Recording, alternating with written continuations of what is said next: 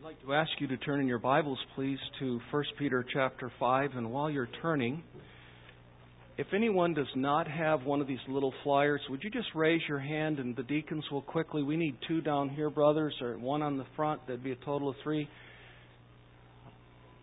Hope that you will not only take some notes on the back side, but also take it home, contemplate the questions, discuss them as a family, and especially I hope you parents will follow up, if not today, this week, with your children with regard to the questions designed for them.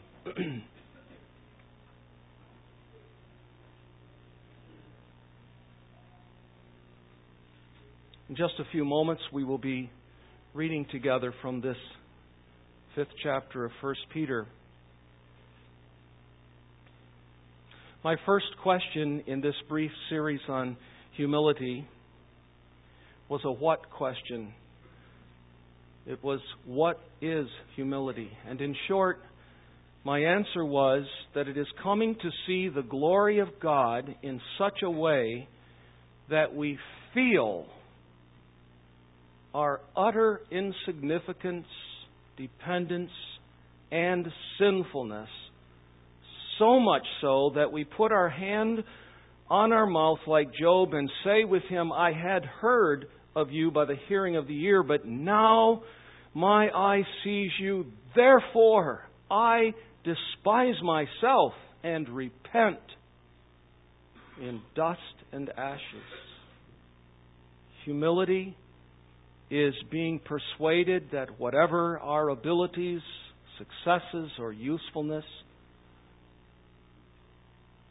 all of them are gifts from God.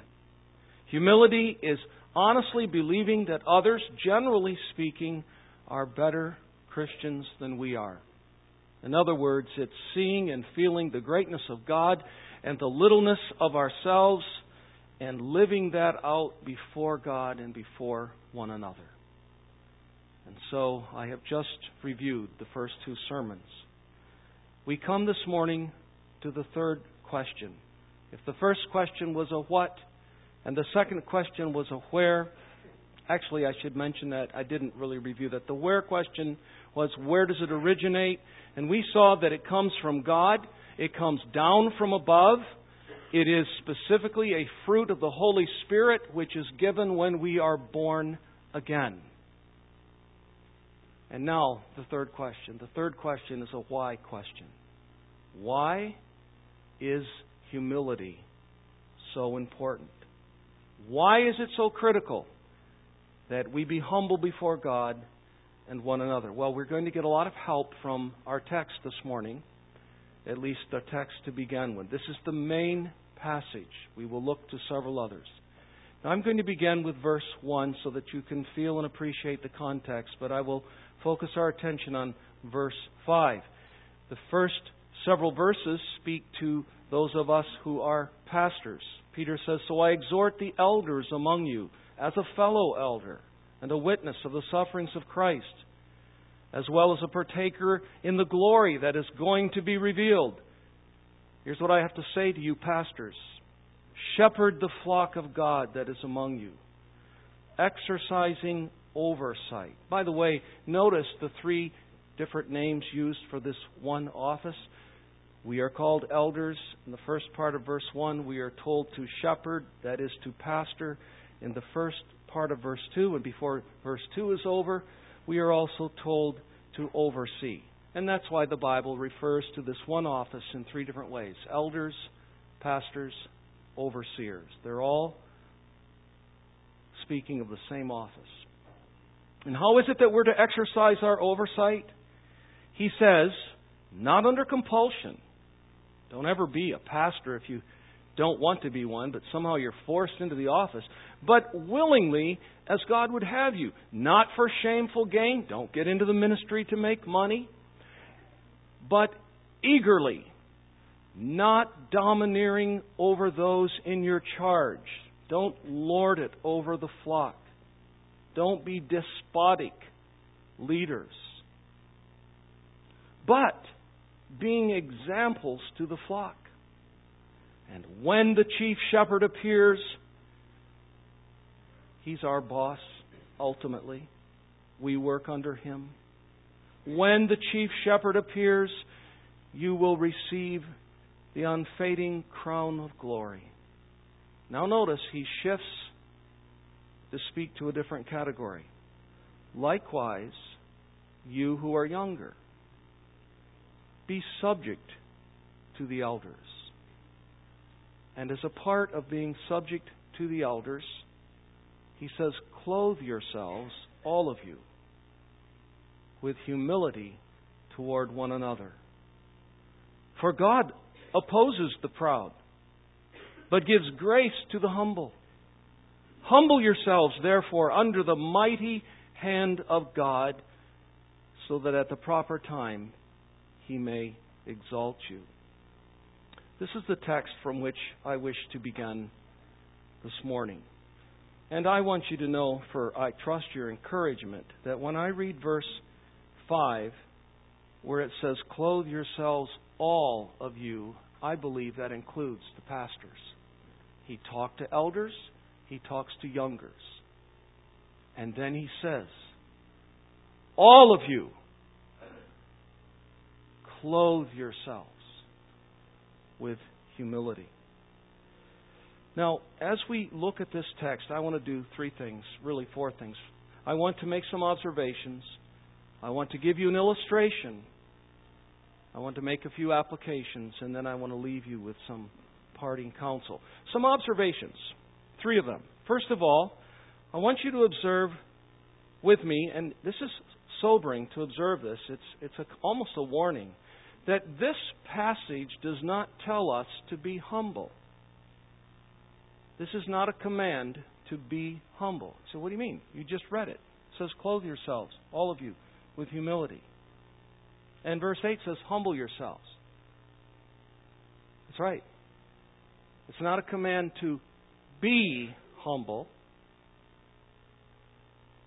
It's a command to humble ourselves. I mean, if I said to you, you who just simply don't have the ability to run fast, be fast. Be fast. You'd say, Pastor, I can't be what I am not and don't have the potential of becoming. Don't tell me to be fast. Don't tell me to be highly intelligent. Maybe you can tell me to learn a lot more. Don't tell me to have a high IQ. You have what you have and you work with it. Don't tell me to be something that I cannot be. We can be humble. Don't misunderstand me. I'm asking you to observe that it isn't about being. It's about becoming. It's about something we must do. We can't just sit back and say, well, you either are or you aren't. I'm not, so how can I obey the passage? Because it's telling you about something you all did this morning. You all clothed yourselves. You and I clothed ourselves. We didn't wake up with these clothes on. And we are told in verse 8 to humble ourselves. So that's my first observation. This passage commands us to become more and more humble. Second observation, these two commands have two dimensions. They have two directions in which they're to work themselves out. You see in verse 5, it is clothe yourselves, all of you, with humility toward one another. There's the first direction. It's horizontal. In your relationships with each other, make sure you are continually clothed with humility toward each other. And then in verse 8, we see the humility in its vertical dimension toward God. Humble yourselves, therefore, under the mighty hand of God. Maybe they were enduring some persecution. There is reason to believe that from this epistle. And whenever we're going through affliction and trial and persecution, we need to see the mighty hand of God, and we need to humble ourselves under that. That's the vertical dimension. Now, I think you should remember that we are first to be in experience, to be humbled before God, and then we can become humble toward one another. No one will ever be really humble in their relationships to other believers and other human beings who hasn't first been made humble before God. That's the order of experience. You have to come to see who you are, or perhaps who you are not, in the presence and in the face of a holy, sovereign, omnipotent, just, wrathful, pure God. And when you see that, you see your desperate need for mercy, and you call upon Him for mercy, and you flee to His Son, the Lord Jesus Christ, and you're made profoundly humble in that initial experience on a vertical level. And then you spend the rest of your life cultivating that humility toward God, and it becomes horizontal. And then you start getting up in the morning and clothing yourselves with humility toward your wife, and toward your husband, and toward your children, and toward your parents, and toward your pastors, and toward your brothers and sisters, and toward your superiors at your place of work. Now, just a real short excursion. I want to take us back for a moment to Ephesians chapter 4. And I must resist the temptation to comment on these passages, but if you will notice, we're just going to quickly look at Ephesians, quickly look at Philippians, quickly look at Colossians. In chapter 4, you see he begins, and in verse 1, he says, I therefore, a prisoner for the Lord, urge you to walk in a manner worthy of the calling with which you have been called, with all humility and gentleness, with patience, bearing with one another, eager to maintain the unity of the Spirit and the bond of peace. We are to walk in a way worthy of our calling, which, among other things, requires us to walk in humility toward one another. Just quickly go over to Philippians 2 and notice, please, verse 2. Philippians 2:2, complete my joy by being of the same mind. Again, he's burdened with the need for unity at the church in Philippi. Having the same love, being in full accord and of one mind.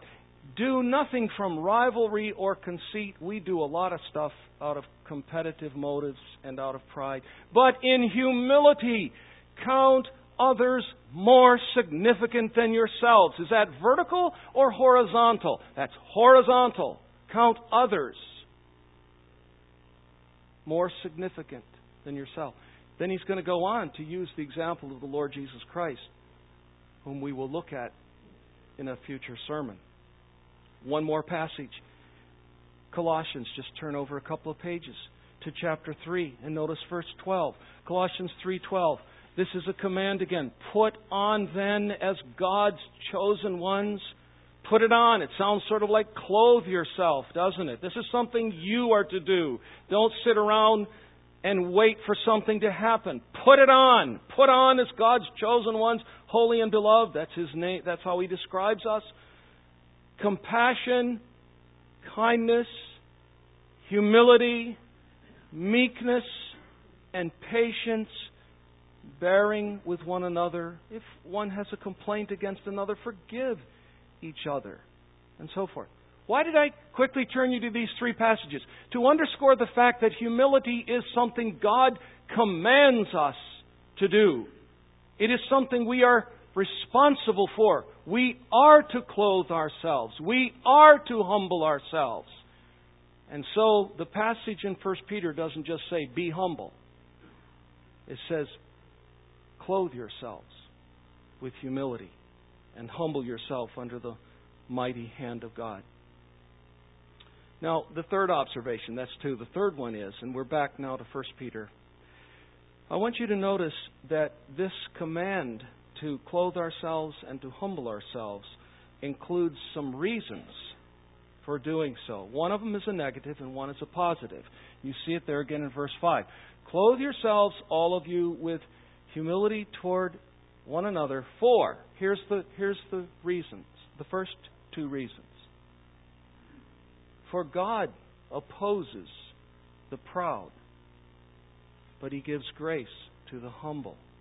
And then when He tells us to humble ourselves under the mighty hand of God, He gives us another reason. It is so that at the proper time He may exalt you.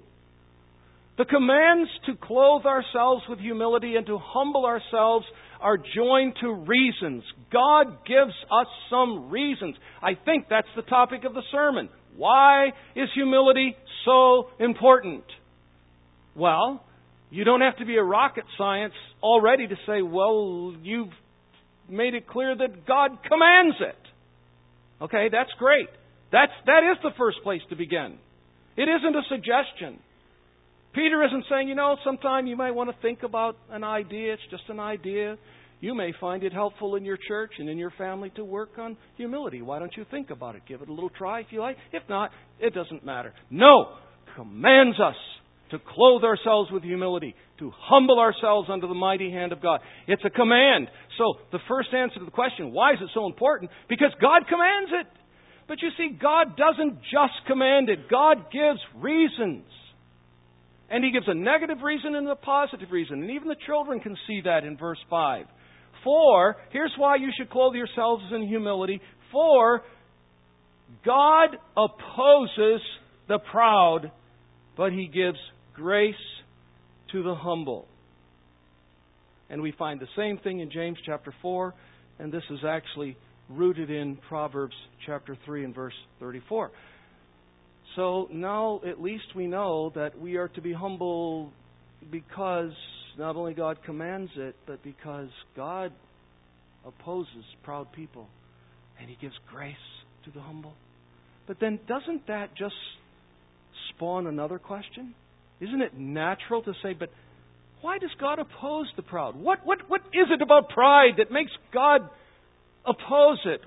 What is it about humility that moves the heart of God to give even more grace? The answer is very simple. And the text here doesn't suggest it, but the Bible does. The answer is because God hates pride. He hates pride. And He loves humility. That's why He opposes pride, because He hates it. That's why He rewards humility, because He loves it. Now, I think I should take just a moment to prove that. And then we're going to ask the next natural question. Are you there already? If you're really thinking, the next question is, why does He hate pride so much? Why does He love humility? But before, I just want to prove to you real quickly that He hates pride. And I'm just going to turn you to one passage in the book of Proverbs, chapter 6 and verse 16. Some of you probably know where I'm going and could quote it. It's about the 7 things that God hates. Proverbs 6:16 begins with, there are 6 things the Lord hates. And it's like He says, no, really, there are 7. Let me put it this way. There are 7 things that are an abomination to Him. He hates it so much that it's an abomination to God. Very strong word. What are they? Well, if I had time, I would give you the top 7, and I would do like they do on television. You start with number 7, and then you work your way, and then you have the drum roll, and you get to the number 1 thing that God hates, the thing He puts top on His list. There it is in verse 17. Haughty eyes. That's body language. That's people who walk around with their head high and their eyes wide open, so that when you look upon them, you can literally look at some people, and I know that pride is in the heart, and sometimes some of the most humble-looking people are extremely proud. I understand that. But pride often manifests itself in an outward way of demeanor, in the way we talk, and the way we carry ourselves, the way we walk, the way we behave, the way we react, just in our whole social demeanor, and even in our body language. He hates it, people. God hates it. I could turn you to several other Proverbs. They're in my notes. I'm not going to do it. But I want to show you one thing. I want to show you a statement about pride in Isaiah chapter 65. And when I show you this, you will now know where a certain expression comes from that you have heard since you were a little child. Isaiah 65. You ever heard the expression, holier than thou? You know, I hate being around him because he has this holier than thou aura about him. She always makes you feel like you're wicked and vile because she's so holy. Where'd that come from? Isaiah 65. In the first part of this, God says in verse 2, I spread out my hands all day to a rebellious people. And then He describes the nature of their rebellion. They walk in a way that's not good. They follow their own devices. They provoke God continually. They sacrifice. They sit in tombs and spend their night and so forth. They eat pig's flesh and so forth. And then notice verse 8. These people that God spreads His hands out to all day, they say this to one another. Hey man, don't come around me, man. Stay away from me. Keep to yourself. Do not come near me. Why? What's wrong? For I am too holy for you. Oh, really? Wow. Okay. You know what? I don't like to be around people like you anyway. That's an interesting thing. Samuel Rutherford, in his directions, he has 24 directions on how to kill pride and cultivate humility. And one of his directions is for the proud man to realize that what you really want in being proud is that people like you and think you're great. Actually has the exact opposite effect. I hate being around that guy. Don't you hate being around people that are so obviously arrogant? Isn't that an interesting irony? And Rutherford says, isn't it something how our hearts are so deceitful that the very thing we try to cultivate in our lives so that people will love and worship us sends people away from us? But look what God says. God said these things, including your holier-than-thou attitude, your pride, these are a smoke in my nostrils, a fire that burns all the day. When's the last time you were burning leaves and the wind was just... Isn't it funny when you burn leaves, it seems like wherever you stand around, the smoke comes that way. It really does. I don't understand that. Maybe there's some kind of a dynamic going there. But wherever you go, it comes. And you're getting too much smoke. You take a breath and you try to get out of it. How would you like to stick your head right in the thickness of the smoke of a burning pile of leaves? Draw it in and choke yourself. You couldn't stand it. This is what God says, I think, about your pride. This is how I feel about your pride at Heritage Baptist Church. It's smoke in my nostrils. I hate it. But I could take you to other passages, and then I could take you to passages that show how much God loves humility. And I'm just going to take you to two of them, Isaiah 57 and Isaiah 66. And then we'll come to that final question. Isaiah 57. How does God feel about humility? He loves it. I know He's the author of it. I understand that. But once He authors it and tells us, now I want you to cultivate this, we can be very encouraged to know that God loves to see me develop humility in my life as long as I'm relying upon Him for the development of it. Look at verse 17. Isaiah 57:17. Or actually verse 15 I'm at. For thus says the one who is high and lifted up, that's God, who inhabits eternity, whose name is holy. What does He say? This is what He says. I dwell in the high and holy place, and also with him who is of a contrite and lowly spirit, to revive the spirit of the lowly. When I see people that are contrite and lowly in spirit, my heart is moved toward them, says God. I want to revive their spirits. I want to revive their hearts. I love such people. I feel compassion for such people. And then if you go to chapter 66 and notice verses 1 and 2, you have a similar An expression from God. Thus says the Lord, heaven is my throne. See, I'm the one that's high and lifted up. Heaven is my throne. The earth is my footstool. What is the house that you would build for me? You think there's a sanctuary on the face of the earth that is somehow commensurate with the glory that is due to God? Quit dreaming. What is the place of my rest? All these things my hand has made, and so all these things came to be, declares the Lord. But to this one, this is the one to whom I will look. To he or her who is humble and contrite in spirit and trembles at my word. Do you want to get God's attention? Find by His grace and through your efforts a humble heart. So all I did, a little excursion, just to prove to you God hates pride. The first question was, why should we be humble? Why is it so important? Because God commands it. Why else should we do it? Because God opposes the proud and gives grace to the humble. And then I said, well, why does He oppose the proud? Because He hates it. Why does He give grace to the humble? Because He loves humility. And now we come to the question, why does God hate pride? Why does He love humility? And the answer is also found, I think, helpfully in Isaiah. Would you just notice chapter 48 and verse 11? Isaiah 48:11. This is the heart of the answer.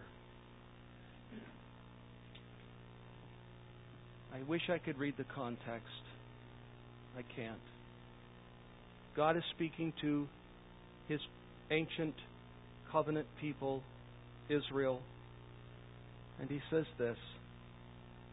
Well, He's talking about good things He's going to do for them. He says in verse 11, for my own sake. Just in case you didn't get it, God says, let me say it again. For my own sake, I do it. For how should my name be profaned? I am preoccupied with a holy jealousy for the greatness of my name, the purity of my name. I can't stand to see it profaned. And when Christians walk around proud, they profane the name of God.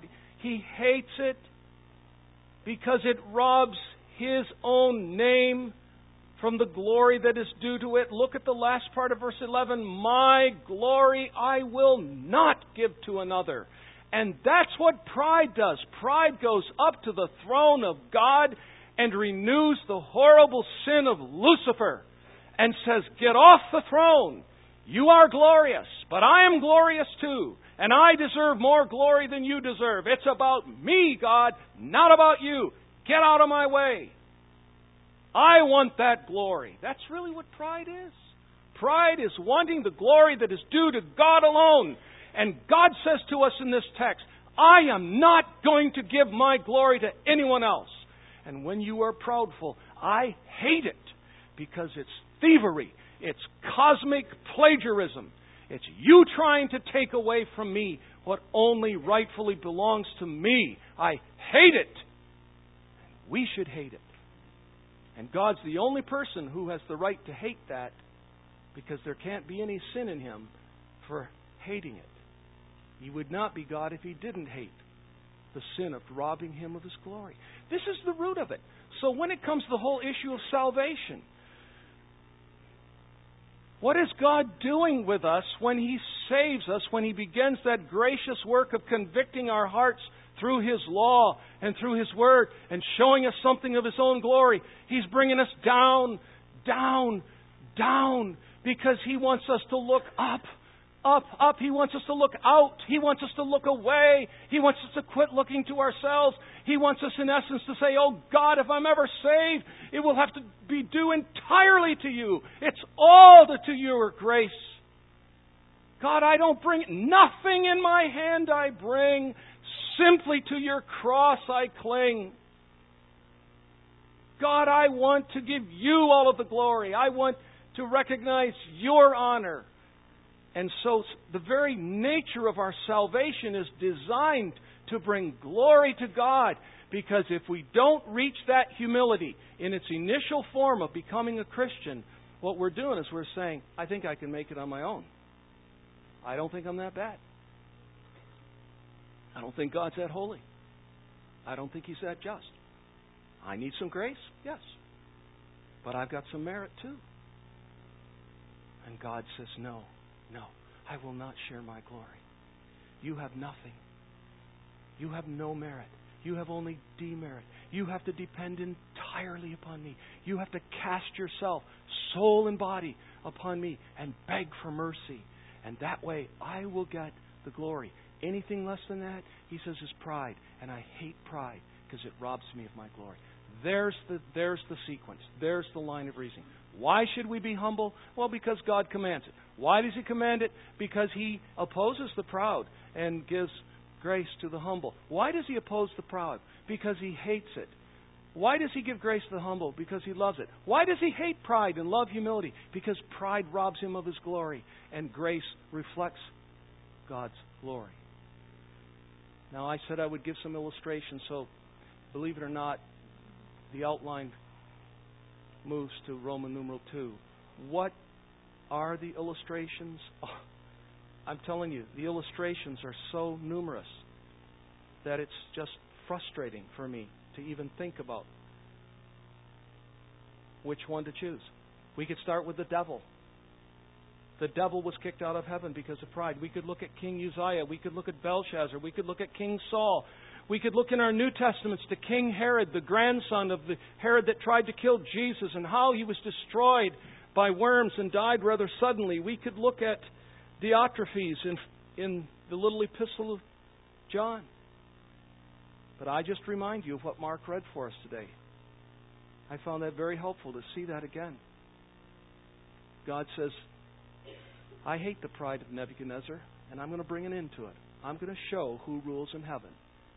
You're going to find out, Nebuchadnezzar, who rules. You think you rule. You think it's all due to you and your glory.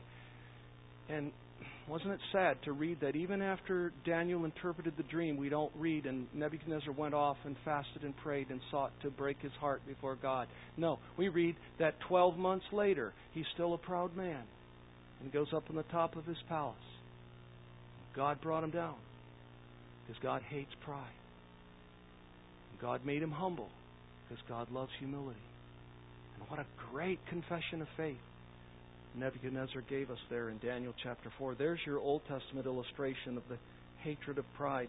I want to give you a quick illustration of God's love for humility as well as His hatred for pride. Luke 18, please. And this is the last passage that we'll turn to. Luke 18.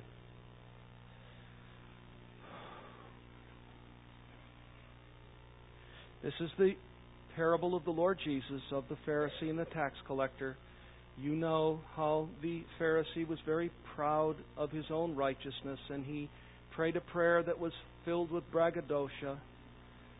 But then when we come to the tax collector who knew himself to be a sinner, he wouldn't even lift his eyes to heaven. He beat upon his breast and he said, God, be merciful to me, a sinner. Short prayer. And then Jesus says, now listen to me. I tell you, this man, this tax collector, went down to his house justified rather than the other. And then he gives us this grand principle, which this series of sermons is all about. Everyone who exalts himself will be humbled, but everyone who humbles himself will be exalted. There's an illustration of humility. Humility that was rewarded. The tax collector in this story was exalted. He went home justified. He went home a believer. There's the illustration. God hates pride. God loves humility. Why is humility so important? Let me just put it this way. It opens the door of grace. It opens the door of grace to God's forgiveness, to God's intimacy, to God's favor, to God's protection, to God's guidance. It opens the door to God Himself. We get God. And then to top it all off, we get to live with this God in sweet, blessed, pure, uninhibited, sin-free communion on the renewed earth. Because blessed are the meek, for they shall inherit the earth. Sound like it's pretty important to be humble to you? It does to me. With no humility, there's no salvation. Jesus said to some of His disciples, unless you turn and be converted and become like children, you will never enter the kingdom of heaven. Whoever humbles himself like this child is the greatest in the kingdom of heaven. And so, when He gives us what we call the Beatitudes, He starts with, blessed are the poor in spirit. Those who know they have nothing but spiritual poverty. Blessed are those who mourn over their sinfulness. Blessed are the meek, for they shall inherit the earth. What are the applications to Heritage Baptist Church? I didn't give any last week, so I'm going to give 2 today, make up for it. The first one is, dear people, I want to see us develop at Heritage a spirit of servanthood in all of our ministries. And this is not chiding or shaming or scolding. This is an encouragement. Do I think we're as humble as we need to be? No. Do I think the pastors are as humble as they need to be? Of course not. Pray for us. We know that. We want humility. So I'm not beating anybody today, but I am going to be honest and say that as a church, we need to continue to become more and more humble. It was prayed about this morning. We need to be developing the spirit of servanthood in our church. And that's going to manifest itself in an attitude of going to people and saying, how can I better serve you? How can I help you? It has implications for how the AV people relate to the music people and how the music people relate to the AV people. That's a huge challenge.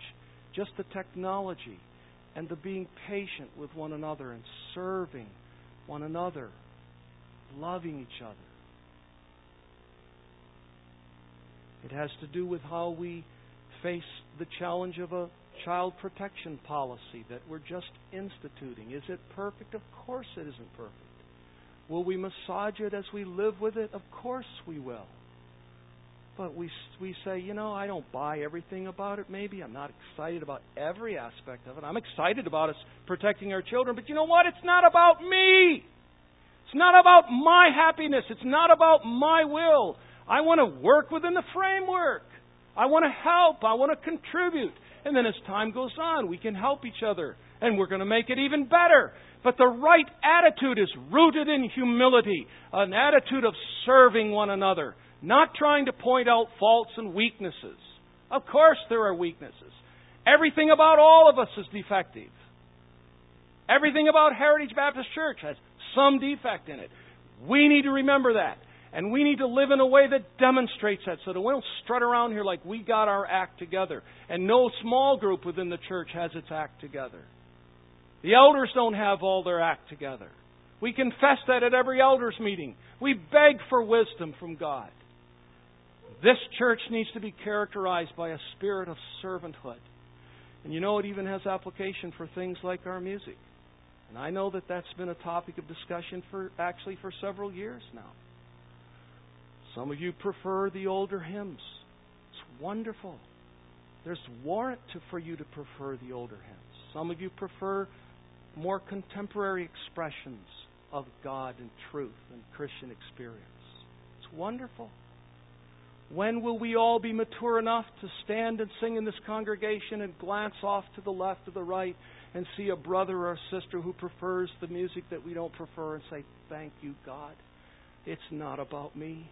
I thank you for these who love these good old hymns. They're such a treasure. They're a gift to the church that need to be preserved. They've stood the test of time. We must ever confess truth through those great expressions. Thank you for those dear people. And conversely, those who prefer the good old hymns, look at those who love to sing in a more 21st century language with a more 21st century style of music. And their hands may be lifted up and look over and say, I don't want to lift my hands up. I just don't feel the need for that. It isn't my heart's desire. Fine. Rejoice with those who are lost in worship. Be glad for your brothers and sisters. It's not about you. It's never been about me or us. That's what the Philippians passage is about. Preferring one another. It's not about the style of music you prefer. It's about preferring your brother and your sister. And we have to work through these things in a spirit of love and humility. And yes, massage it and tweak and learn and experiment and find what we think is really balanced. But you see, underneath the grace that is needed more than anything else is humility. Humility. And I submit that there's been way too much pride with regard to things like this. So, why is humility so important? Well, God commands it. He hates pride. He loves humility. He opposes the proud. He gives grace to the humble. Without it, there's no peace, no favor, no hope, no comfort, no joy, no future, no renewed earth. And with it, all these things become ours, plus God Himself. And I want to conclude with this. If you've never been made initially humble in the conversion experience, I beg of you as one of your pastors, flee to the Lord Jesus Christ today, in your pew, right now, before we pray, before we leave this sanctuary. Flee to the Lord Jesus Christ. Take Him at His word. Embrace His invitation. You know what He said on one occasion? He said, it's kind of like God outstretching His arms all day to a rebellious people. That's an astounding statement. It's repeated by the Apostle Paul. All day long. And God uses body language to convey. Outstretched arms mean something. Raised hands mean something. In Isaiah 65, it's the outstretched arms. And in a sense, you can almost feel Jesus reaching His arms out. I know the text doesn't say that, but here's what He does say. He says, come unto me, all you who labor and are heavy laden with a sense of guilt and sin. I will be your priest. I can atone for your sin. I can remove your guilt. Come to me. Take my yoke upon you. Yes, there is a government, but it's a gracious government. I will be your king. And one more thing, says Jesus. Learn from me. I'll be your prophet. And be encouraged to know that as you learn from me, I am lowly of heart. I am meek and gentle. And I beg of you who've never had an initial humbling experience in conversion, flee to the Lord Jesus. Flee to the humble Savior, and He'll receive you. And the rest of us who have been there and have a measure of it, all I can say is, brethren, we need to grow in this grace. I appreciated the prayer this morning. We want Heritage Baptist Church to be known for some things. We want, among those things, humility. Humility. Love, compassion, joy, passion for God's glory, zeal for evangelism and missions, all those things. But humility. So, each of us need to grow in that grace, and may God grant it to us. Let's pray. Heavenly Father, thank you for the Word of God. We thank you especially for 1 Peter 5. It's so clear. Now we have to, all of us, go home and every day of our lives, in addition to putting on our physical material clothing, we must think about how to put on humility and wear it all day long. Help us, Lord. Help us to figure out what that means and what that looks like. And then help us to continue to humble ourselves under your mighty hand. We thank you that you give grace to the humble. And we pray that the grace that you have given to those of us who are Christians may be only increased. And may we humble ourselves so that we may receive more of that grace. We pray in Jesus' name. Amen.